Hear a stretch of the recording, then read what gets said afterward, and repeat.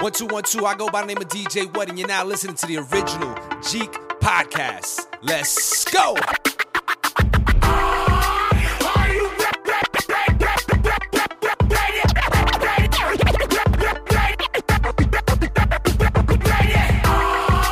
Ready to make an entrance, so backward cut.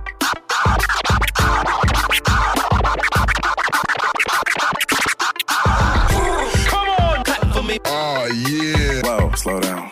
Whoa, speed up. Fresh. Making me itch.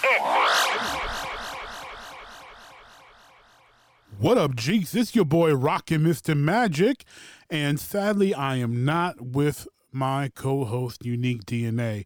Unique DNA had to miss this week's recording to take care of some illness in his family. So this week we will be having a bonus episode. Yeah, this little short episode. The video we did with Kenny Anderson, former NBA All-Star.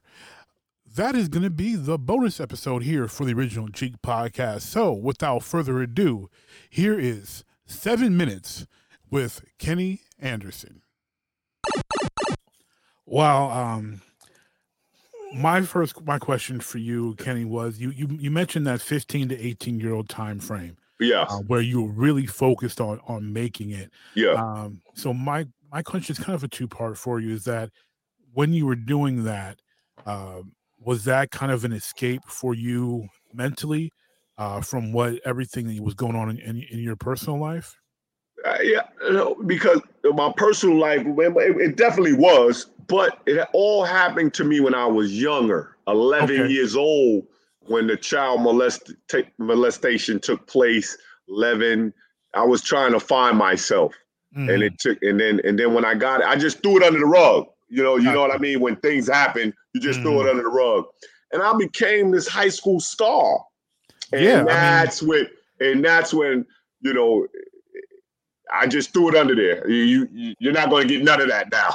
You know, when I became the high school star in New York City, you know, it was just a blessing that I played my freshman year on the varsity team. Yes, which was never, you know, Archbishop Lloyd never did that, and I made it.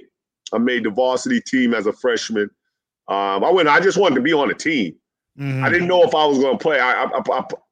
He didn't play me the first quarter. He didn't play me. I read that he didn't play the first quarter, of every game. Yeah, like, you would think after a couple games and you proved yourself, he would be smart enough. Like, I should play this kid more.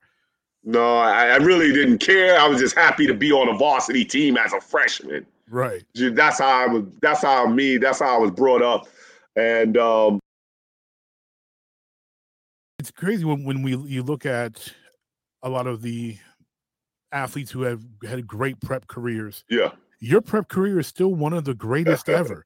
I mean, you were a 4-time parade All-American, which no one had done since Kareem. And you were the first player to be All-City 4 times. Like, that is, with all the New York players, with Kenny Smith and Tinsley and Felipe Lopez and Mark Jackson, like all these New York names, and your prep career was tops.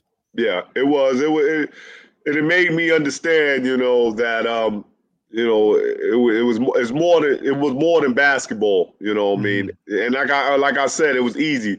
Basketball is easy. Life is hard. And that's the motto of my documentary, because and then I chose to go to Georgia Tech, you know, with Coach Crimmins. It was just an awesome, my basketball run, high school, college, pro. It just was great, man. It's just been great. Talk to us about Lethal Weapon 3, because a lot of people forget about that trio. Yeah, Lethal Weapon 3 was just awesome. You know, me meeting those guys my freshman year. It was weird. It was sort of like my high school year all over again. Down at Georgia with the Tech. upperclassmen. Yes, and Dennis Scott was there. He was awesome. He was in great shape. Brian Oliver, my 2 guard, 3 guard. He played 2 and 3, and then myself, Kenny, myself and Malcolm Mackey was a forward from Chattanooga. Johnny McNeil, Carl Brown. I know the whole team. It just was just great memories. We went all the way to the Final Four. We won the ACC that year. It was just great, man. Georgia Tech means the world to me. And this is what, pros is great. Don't get me wrong. But my high school career, Archbishop Moore High School and Georgia Tech. Georgia Tech, that's my two memorable teams that I played on and I love. I love Georgia Tech and Malloy. Those are my 2 teams that I came up on. Well, definitely. I mean, that's where you made your mark collegially, because there's that probably one of the most infamous crossovers in collegiate history. Like that still gets replayed when they show clips of Final Four moments. Is Kenny Anderson and Bobby Hurley. What I'm sure you've been asked, like, what was that moment like where you're going up against a juggernaut during that time in Duke? It was great, but I went to juggernauts in high school in New York area, the playground. So it was just another competition that I had to go through. Bobby Hurley and Duke was a great school, and Bob Hurley was awesome. But I knew I had to give it my all, and I was so excited because back home was watching the game on TV, and I had to show out. I had to show out, and I did that. It was just great games, great competition going against Bob Hurley and Duke University.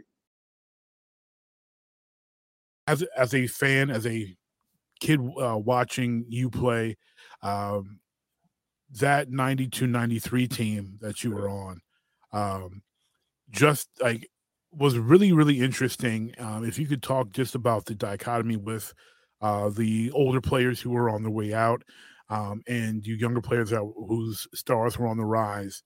And most people probably don't realize that yourself and Maurice Cheeks were teammates. Yeah. Derek Coleman and Bernard King were teammates.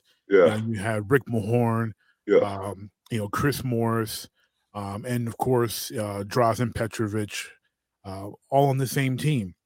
Yeah, we was that's a great bunch of guys. First of all, Mo Cheeks, he was on his way out. He was just playing Chris Morris, Derek Coleman. I think Drazen Petrovic had passed.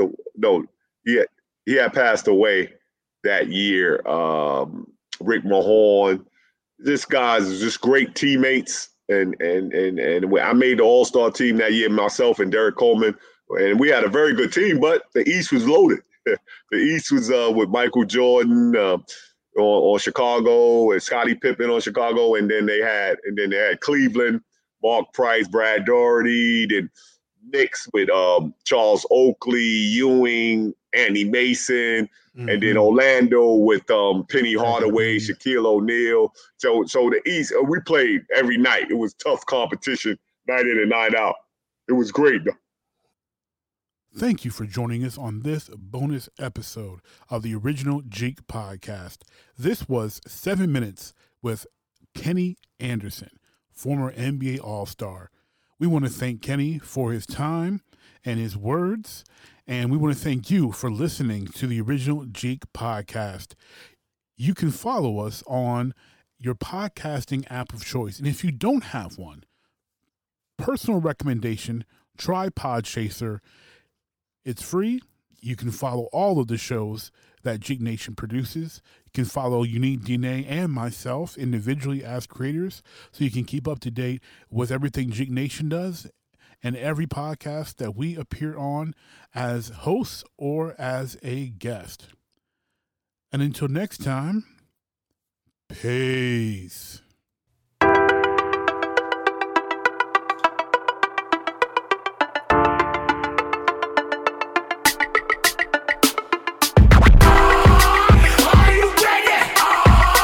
Ready to make an entrance, so backward cut. Come on, cut for me. Oh, yeah. Whoa, slow down.